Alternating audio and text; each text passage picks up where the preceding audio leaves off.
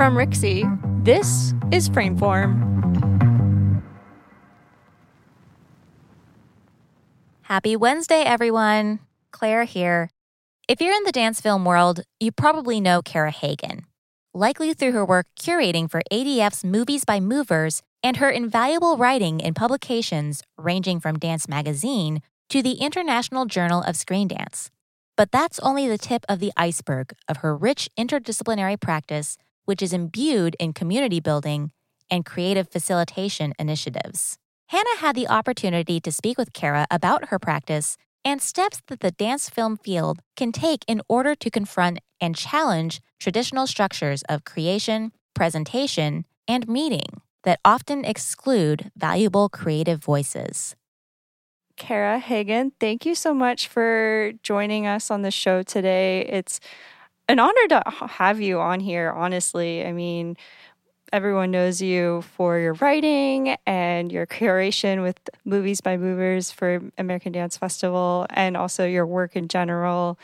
Huge advocate in the field. So I welcome you to the Frameform podcast today. Thank you. Thank you so much for having me. I'm excited to be here with you all today. Well, as I mentioned a few things, writer, filmmaker, advocate, curator, mother, teacher, educator, everything above. For those who don't know who you are, can you tell a little about yourself, what you do, who you are, all of that?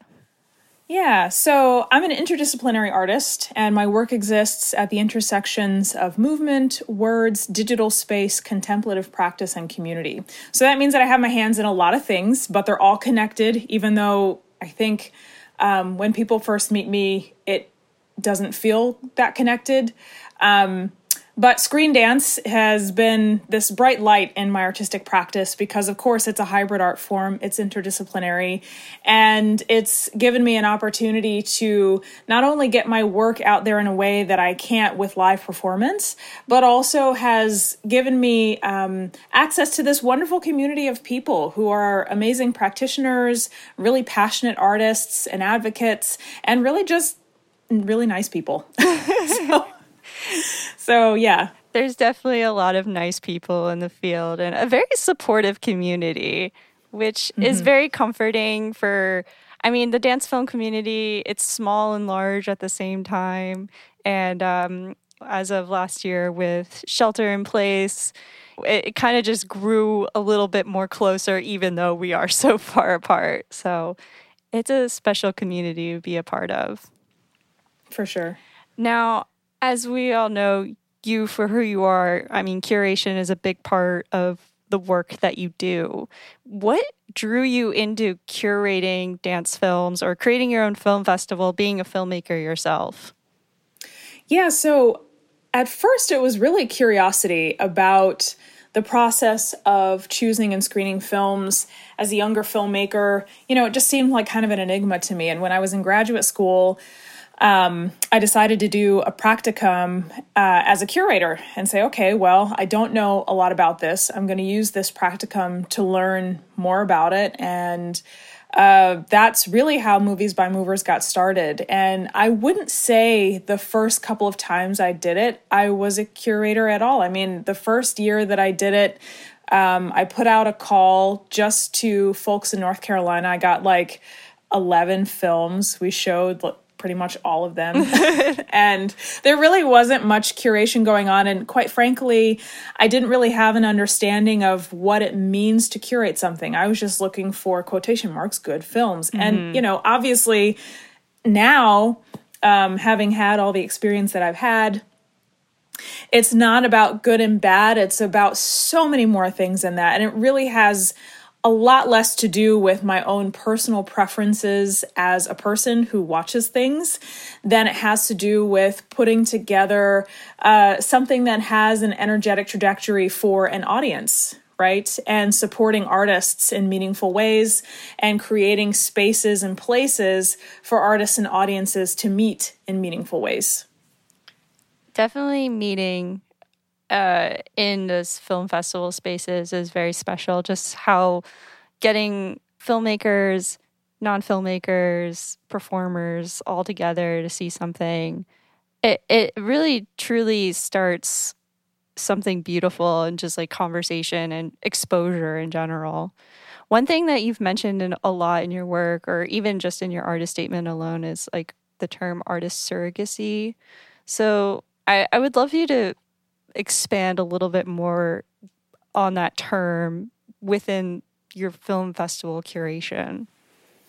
Yeah, so artistic surrogacy is actually a process that I started working on a couple of years ago as a way to confront and challenge some of the hierarchical structures that I experienced and perceived in the arts landscape broadly. So this actually has to do with most every type of art, right? Where especially institutional spaces are involved, where people are wanting to have their work shown, and there are all these impediments to, quote, being an artist, that the actual art of it often gets buried in the hierarchies and the bureaucracy of, okay, so who are you? Do you have this certain kind of body? Do you have this certain kind of body of work? Do you have this certain kind of education, et cetera, et cetera, et cetera? And we know that the artistic landscape as it exists in a, quote, professional realm leaves a lot of people out. Yeah. And recognizing also that it is an incredible privilege in a Western society to be an artist, to be a working artist, because it means that not only have you probably been educated or given an open door in some kind of a way, shape, or form, but also that you've had the capital to do it. Being an artist, especially starting out, is really expensive, and the arts are discriminatory in terms of gender, for example. A lot of women find it really hard to travel because if you are mothering, well, not only do you have that responsibility, but society says, well, you're a mom. Aren't you out of it now? It was one of the things that I remember one of my male colleagues said to me when I was pregnant. Oh, but you're going to have a baby. You're not going to make anything anymore, right? Like you're done. Oh, man. And I said, what makes you think that? So to get back to your original question, artistic surrogacy is about sharing ideas across bodies and across borders in ways that uphold translational possibility, right?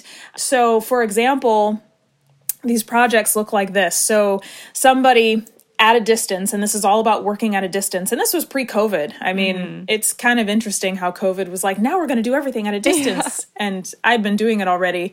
So somebody might say, hey, I'm working on a concept and I can't get to North Carolina. Could you carry this concept to North Carolina for me?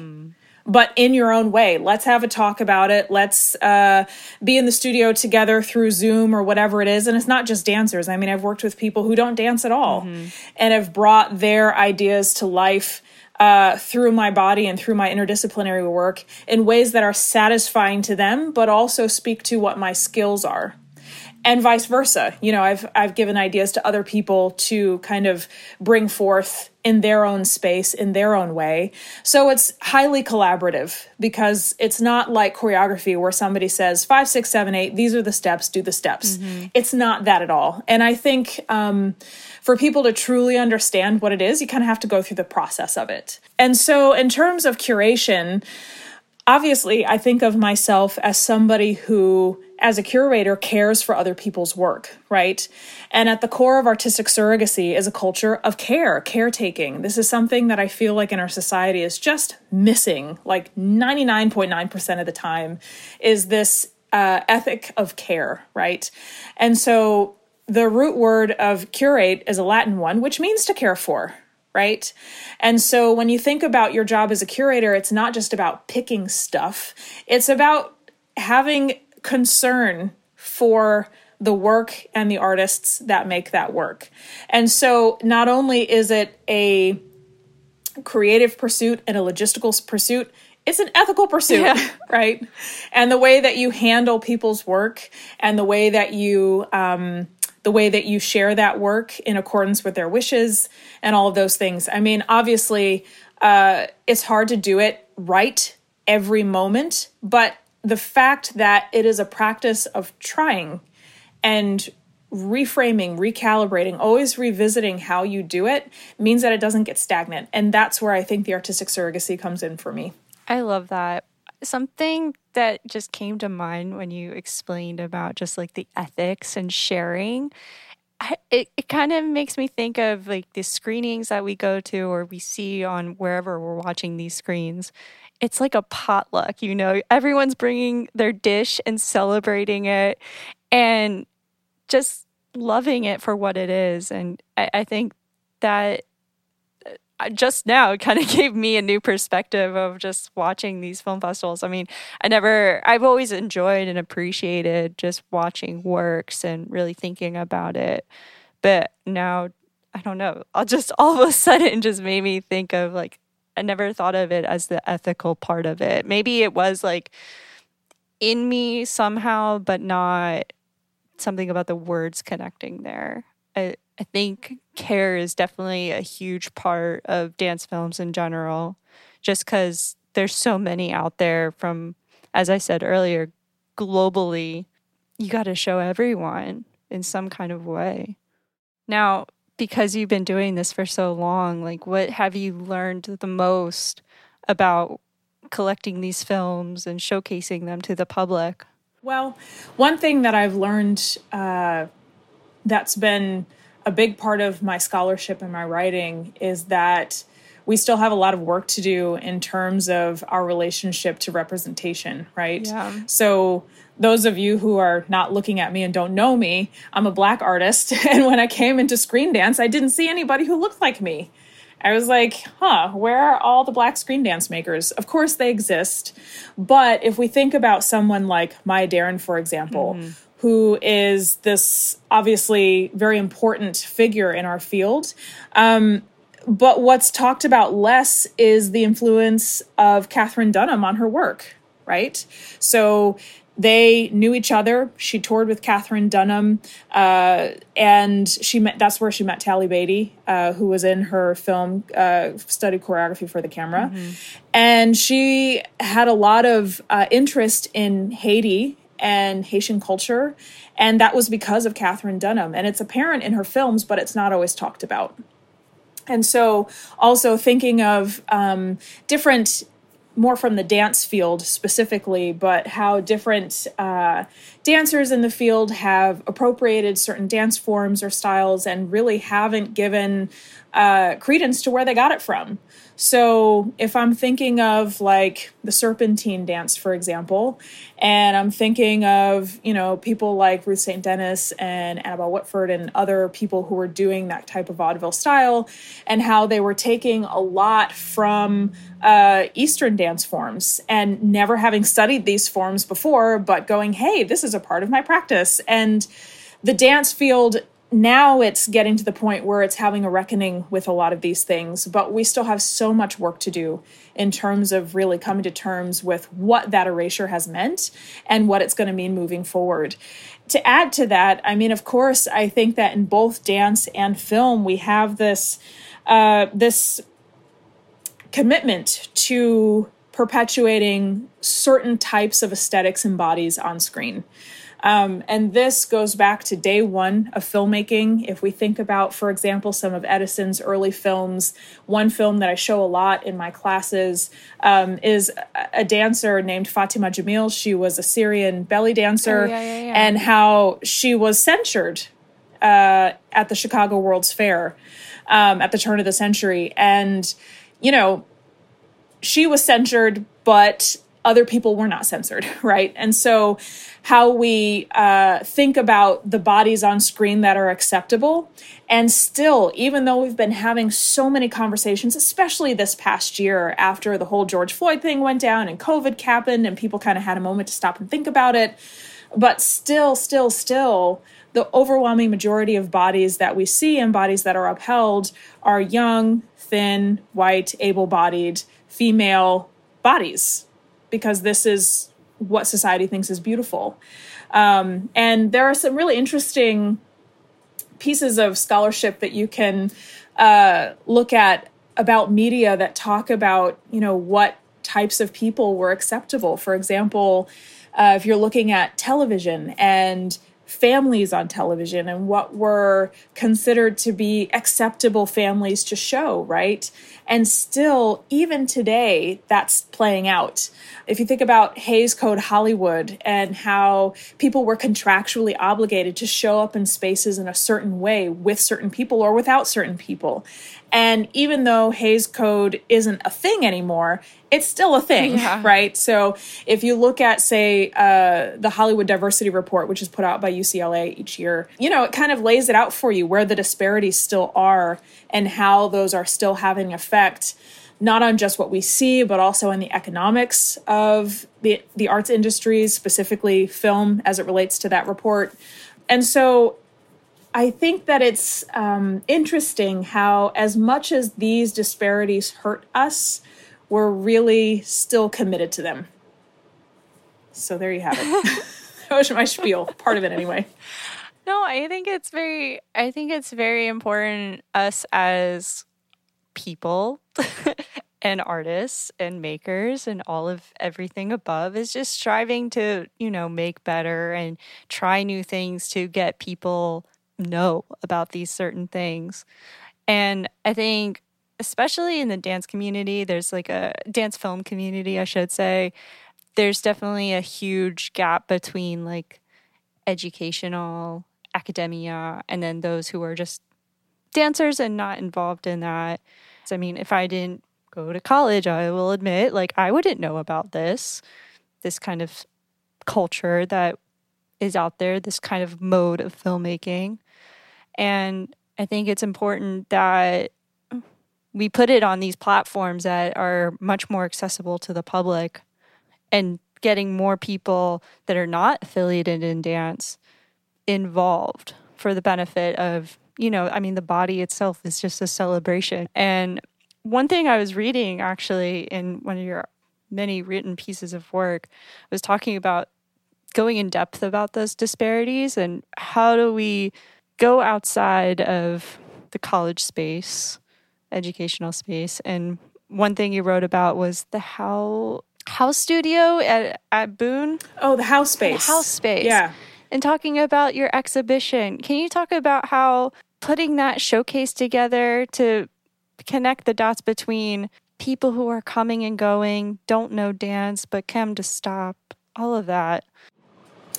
Yeah, so the house space, unfortunately, doesn't exist anymore. After that exhibition went up, the house space, the actual building is still there, but it belongs to somebody else. Oh. Anyway, I digress. So I'll say a couple of things. So in terms of the house space, because it was a heavily trafficked area where people are going through walking on foot and on bikes to go to bars and restaurants downtown, in Boone, this was a really great space to have an open exhibition where people could see screen dance in a lot of different ways.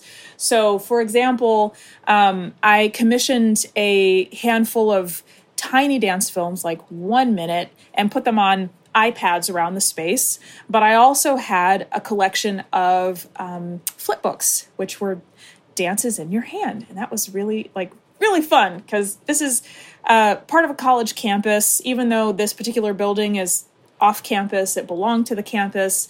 And so you had a lot of young folks who came through who were like, I've never seen a flip book before. And because you can do the flip book forward, backwards, you can decide to go really fast or a little slower. People actually had an opportunity to edit a little bit or influence their own experience of the pieces that were a part of these flip books. And in that space, we also made a community dance film. And this was actually influenced by the Dance Barn Festival in Battle Lake, Minnesota. They did a lovely community dance film. And I was like, Boone would be the perfect place to do that. You know, it's a small town. A lot of people know each other. And there's also this vibrancy of having all the young folks there as part of a university community. And so it was just a really active space. People were walking through. People were picking things up, putting things down, dancing with each other. And that particular space made it possible for some people who may not have shown up in a more traditional screening in the screening room at the art gallery on campus that they actually did come because I said, oh, I came to this exhibition, I saw these pieces, my interest has been piqued, now I know something about this. Now, going further than that, I'll say also that as a community and in the arts more broadly, it's really important that we see spaces like Instagram and TikTok also as really rich repositories of amazing work that are made by people who may or may not identify as dancers, filmmakers, artists at all. Some of them do, actually a lot of them do, but also, because it's such an accessible space, it gives us an opportunity to see a lot of material all the time, all at once. And I'm always looking for gems, right? Yeah. And going, hey, this is a new way that I haven't seen something like this before. This is pretty cool. And steering people to that space as well as a way to continue seeing more and more work. Obviously, because of the way that technology has gone over the past decade, like we're just in a really different space with our work than we were 10 years ago, even 5 years ago. I mean, you know, on the one hand, we can think of things as not quite as precious as they used to be, in that, you know, some people make content every day as a practice. You know, these influencers are making it their business, literally, because they're getting paid also, which is huge. Getting that ad read. Yeah, but they're making it their business to create something each and every day. Yes, it's a product of needing to be able to keep the numbers of their followers up for the sake of being paid. But at the same time, it kind of forces you into a practice where it's like you constantly have to step up your game. And you made that thing yesterday, it goes down in the feed, time for the next thing. And so it really, in a way, gives you a space to experiment again and again and again and again, and just build your skills in a practical way because you're doing it every day. On the other hand, it also gives you a way to deposit stuff as ideas for when you're ready to make that precious thing. You know, I tried this little study, I tried this little experiment, I put it on TikTok, cool, people responded to it, awesome, and I'm ready to make my larger film, my project that I got some grant funding for, whatever it might be. And these are the things that that really worked. These are the things that I'm still thinking about. And this is what I'm going to do. I mean, it's also a place for planning, for thinking through one's work, right, in a public way. So there's this idea that as artists, we always want to show our best stuff when it's ready to be shown. But there's something about social media that gives us permission to show stuff in process in ways that we never showed stuff in process before. Isn't that nice? It's crazy how, I mean, time of the essence, just moving as fast as possible. It's insane how this social media, I mean, I'm not a TikTok user myself. That's just a personal thing, but it's nuts how it just comes and goes like a blink of an eye. And with that in mind, just like as we're talking about how time and maybe not carrying your precious babies of work, is that influencing your process of curation as, you know, as we move from social media back into the film festival space, where you're trapped in a theater for 90 minutes instead of just going up and down on your news feed? Has that started any new ideas of curation in your thought processes as you're putting something together? Yeah, so there's definitely been a lot of cross-pollination, and I want to say that balance is really important in that we need slow experiences. Yeah. In this digital world, we have to have slow experiences where we are sitting for 90 minutes and absorbing a big amount of work and just letting it wash over us. At the same time, you know, just dipping in for a minute, 2 minutes, 3 minutes, whatever it is, to get a little dose of, you know, that art or whatever it is also really great. And a couple years ago, I did an InstaFest, and this was, I guess 2018. And shortly after, Dance on Camera did something similar, but different.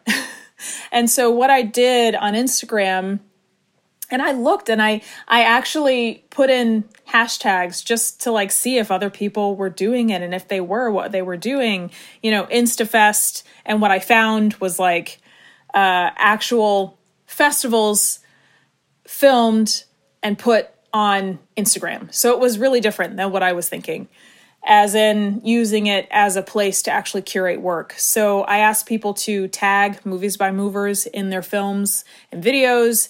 And at the end of that, I took the collection of what I got and I put them up in a gallery and said, hey, this is fine art too. Yeah. And kind of had the mashup of these spaces of this slow space, this fast space, this space that is for, quote, fine art, and on all the expectations that come with that. And then this other space where the expectations are completely different, but not necessarily that the stakes are less high. Because, especially if you're going for followers, there's a lot of work to be done to get followers, right? And there are hierarchies in digital space. It's this misnomer that people, or this misconception that people have, that digital space is just this totally equal place. It's not, no, by any stretch of the imagination. And there are a lot of hierarchies to mitigate there as well. However, it felt like for me, like I could kind of scratch the surface at interrogating and asking other people to interrogate our relationships to these spaces as well. I think you are making really solid points about how the connection of social media meeting this higher art form of dance film, and in the festival space. I mean, it's hard. It's both a tug of war, like you're saying, the balance between the two. And I mean, with the curation process of that, I mean, what would be like your perfect world of, we're talking about like disparities and social media and crossing that step of gaining new people to be involved in this. What does that perfect world look like? Well, I don't know if perfection is the goal necessarily, because I think perfection is the antithesis of really awesome stuff happening. But I will say that I do wish that we were better at naming the ways that we have been complicit in perpetuating spaces and exhibitions and shows and festivals that are not as inclusive as they could be, and doing our due diligence to open up the doors. I mean, actually, I don't think it's that hard. Yeah. Right? I don't think that everyone should have to go to college to know what screen dance is and begin participating.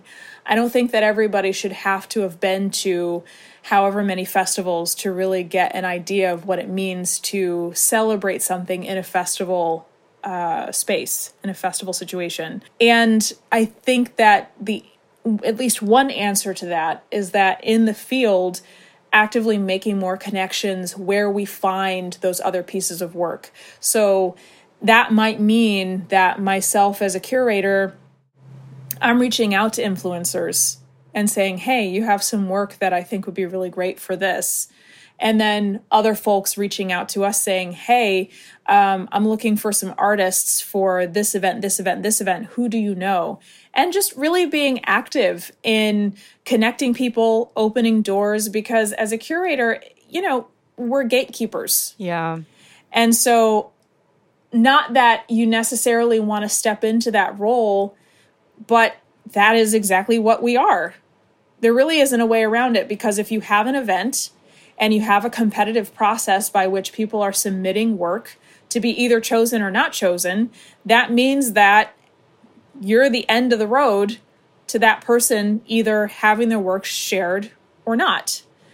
And so, of course, there's a lot of complexities in that, right? Like not just choosing work because it will create the type of program that you wish for the festival that year, but also the logistics of time and space, right? We always get way more submissions than we can screen. There's always a limit to how much people will actually watch, right? To where they say, I've been to like 4 events already. I think I'm done. Yeah. And, you have to be sensitive to that as well.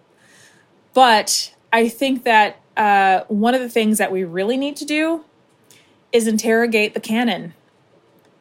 So where we have, the Maya Derens and the Shirley Clark and all that kind of stuff, we also need to be thinking about Julie Dash and Spike Lee and Missy Elliott and all these other people who might not be described as dance filmmakers, but are certainly creating or have created stuff that is really significant to the field. Yeah.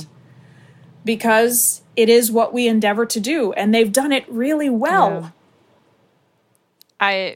I agree. I think just because it's maybe like, speaking of like Missy Elliott and Spike Lee, two very large names that are also doing like mind-breaking things. I mean, when you first say Missy Elliott, all I could think of is like the Get Your Freak On music video, and like to talk about the experimentation of, crossing the boundaries of hip hop music and performance dance genre. I mean, all of it all at once. I mean, video effects for that time. I mean, that was the early 2000s. That is not just a needle in a haystack. That is a gem right there. I think we should definitely feature more of those kind of artists that are diamond in the rough, we could say, like, why aren't we digging them more and elevating their voices more? Everybody influences each other. That's a whole part of also what film is. It's like all we're doing is like, yeah, it's a biased on screen, but that's what it is, like we're putting these stories on screens of people that are untold. I mean, that's why indie film is existent in that nature too, because you're putting voices that are never aligned with those capital blockbuster films that sell out now in the summertime. But how else are we going to see these things? And, I think that there's also still a lot of work to be done in historical aspects. I mentioned earlier in our conversation about the influence of Katherine Dunham on Maya Deren and how that is really seldom talked about. And, I learned about Maya Deren in college, but nobody ever said anything about Katherine Dunham in alignment with Maya Deren at that time, right? And had I not done my own work, research, it never would have come up, right? Because it also isn't really talked about that deeply in the existing scholarship. And really thinking about the stuff that doesn't exist anymore. I mean, so if we think about early film, pre-1915, the majority of it, like 80% of it, doesn't exist anymore. But there are records of films, for example, with really famous vaudevillians in them doing full cast cakewalks and just stuff that is really important, not just to dance film, but to dance and to culture, period, that has just been pretty much forgotten, that people just don't think about, talk about. And so we are, as a matter of course, missing pieces of our story. So what are we going to do to call it back? You got to do something. That's all you can do is just, put the big shoes on, the big girl, big guy, big whoever boots on, and, elevate it. It's 2021. Why do we need to? We can't forget about it. I mean, this is the precursors of who we are today. And with that all in mind, I do want to call back to what happened last year with being at home and not being able to go to these film festivals. And, as we've talked about social media and the intersect of seeing a film festival at home, what were your thoughts and reactions to that line of a new culture of living online, basically? For me personally, it was really hard. I got really burnt out really quickly, even though everything that I saw, people took such care to do what they could online in this new space where suddenly everything is online. So all of a sudden we have the challenges of exclusivity, which we had as festivals before, which we don't have anymore, right? In that you had people's films traveling the circuit such that they were going to be in this space on this day at this time. And a lot of times that was the only place that it would be for that week, for example. But now that everything is overlapping, we're using different digital platforms. I mean, stuff is available. And for artists, this has huge implications, right? In terms of copyright, in terms of how they're able to or not able to monetize the work. I mean, there's just so much to think about. But I think for this past 18 months, it's been, I guess, not quite. It's been a year and change that we've been doing this whole pandemic thing. People in our field have been doing their due diligence to do their very best. And that I have appreciated. And I think people have curated and put up some beautiful festivals. At the same time, this is that whole thing about balance. Like I am having a really hard time showing up to stuff these days. Yeah. I'm like, okay, how can I do this? Because now it feels like we're always on. So and I know that other people experience this as well, but my experience of the pandemic was working full-time from home with a child under 2. And it was really hard. So I think that when we're back to, quote, normal, whatever that means, that yes, there will be some hybridity. I think that on the one hand, having our festivals online have made them more accessible than they ever were to more people and to more artists, which is a huge plus.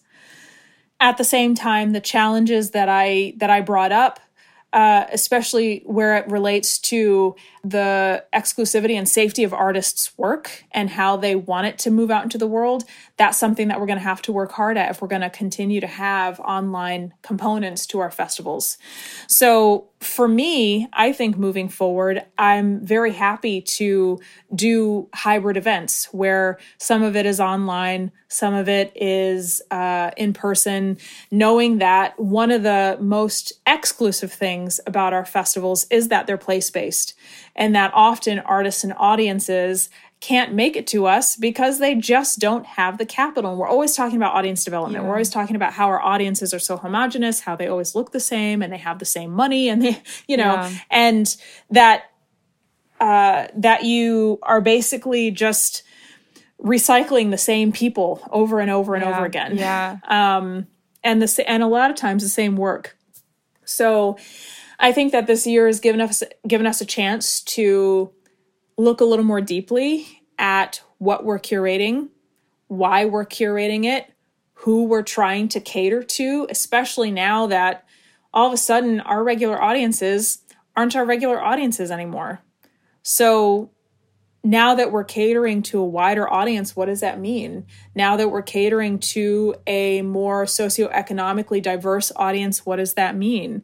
Now that we're catering to people with vastly different backgrounds, what does that mean? And how will that change the field moving forward? So these are the questions that I'm sitting with and that I'm looking forward to exploring more as we move out of the pandemic and as we move into the way that we want to do things moving forward.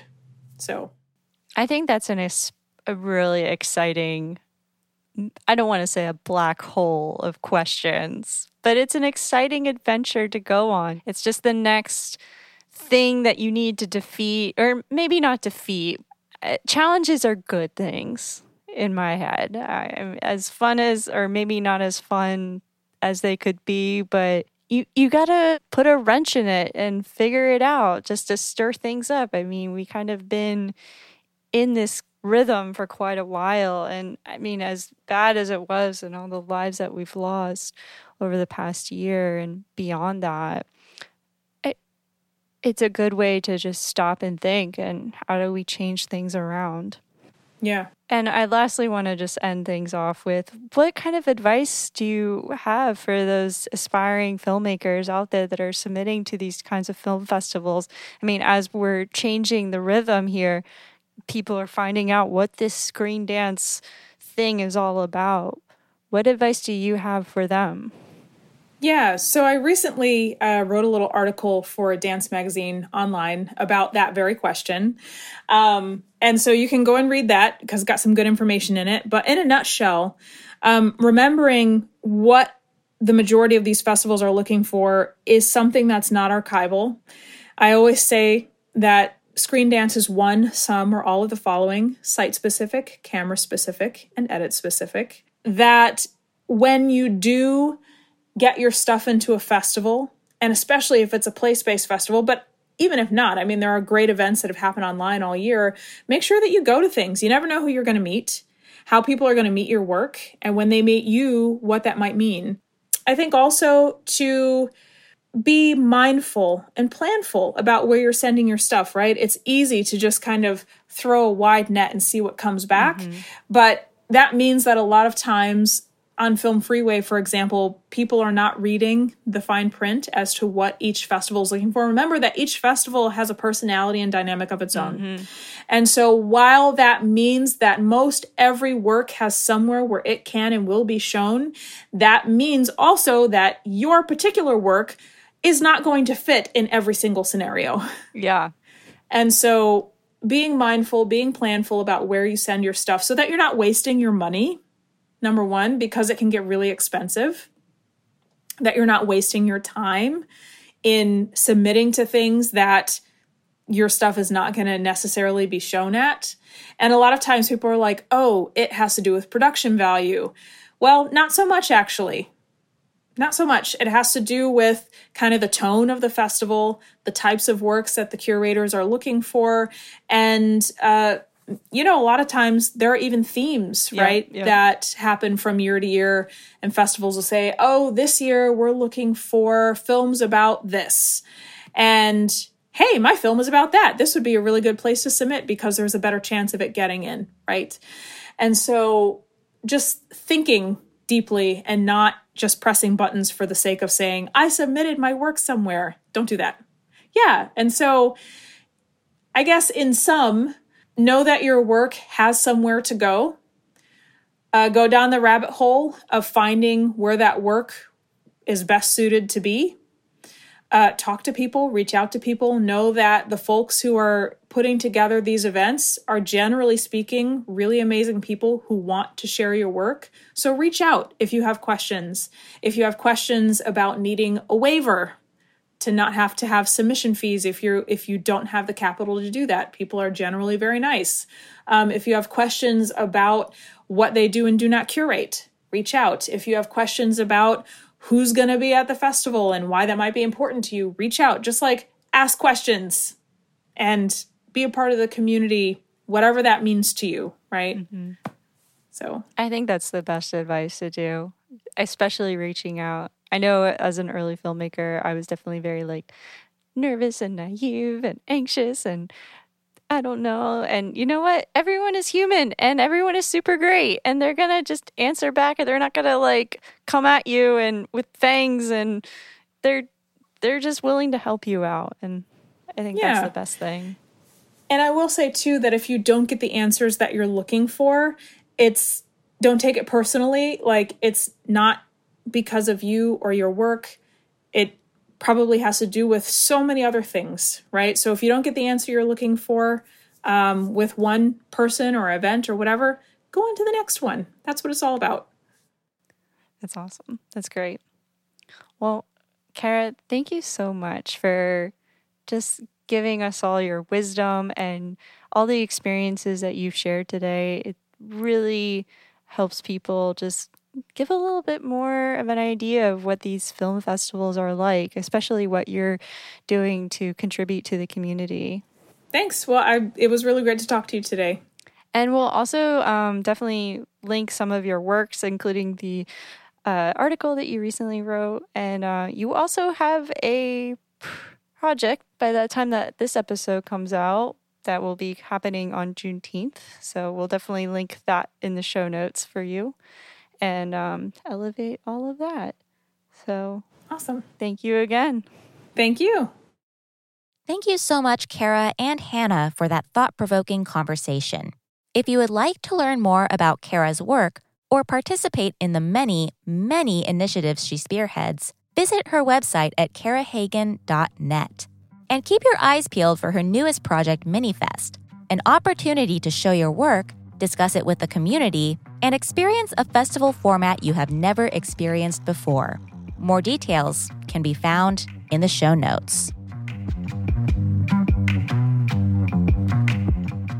We'd love to hear from you. Send us an email at frameformpodcast@gmail.com and engage with us on social at frameformpod. That's frameformpod. Don't keep a good thing like this a secret. Invite your friends to subscribe and join the conversation. If you like what you're hearing, leave us a review and rate the show. Thanks for listening.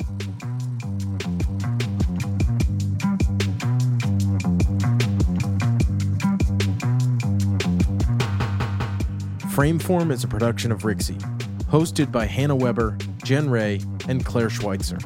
Edited by the Frameform team. Mix and theme song by myself, Mason Carlton. Thanks for listening. We'll see you next week.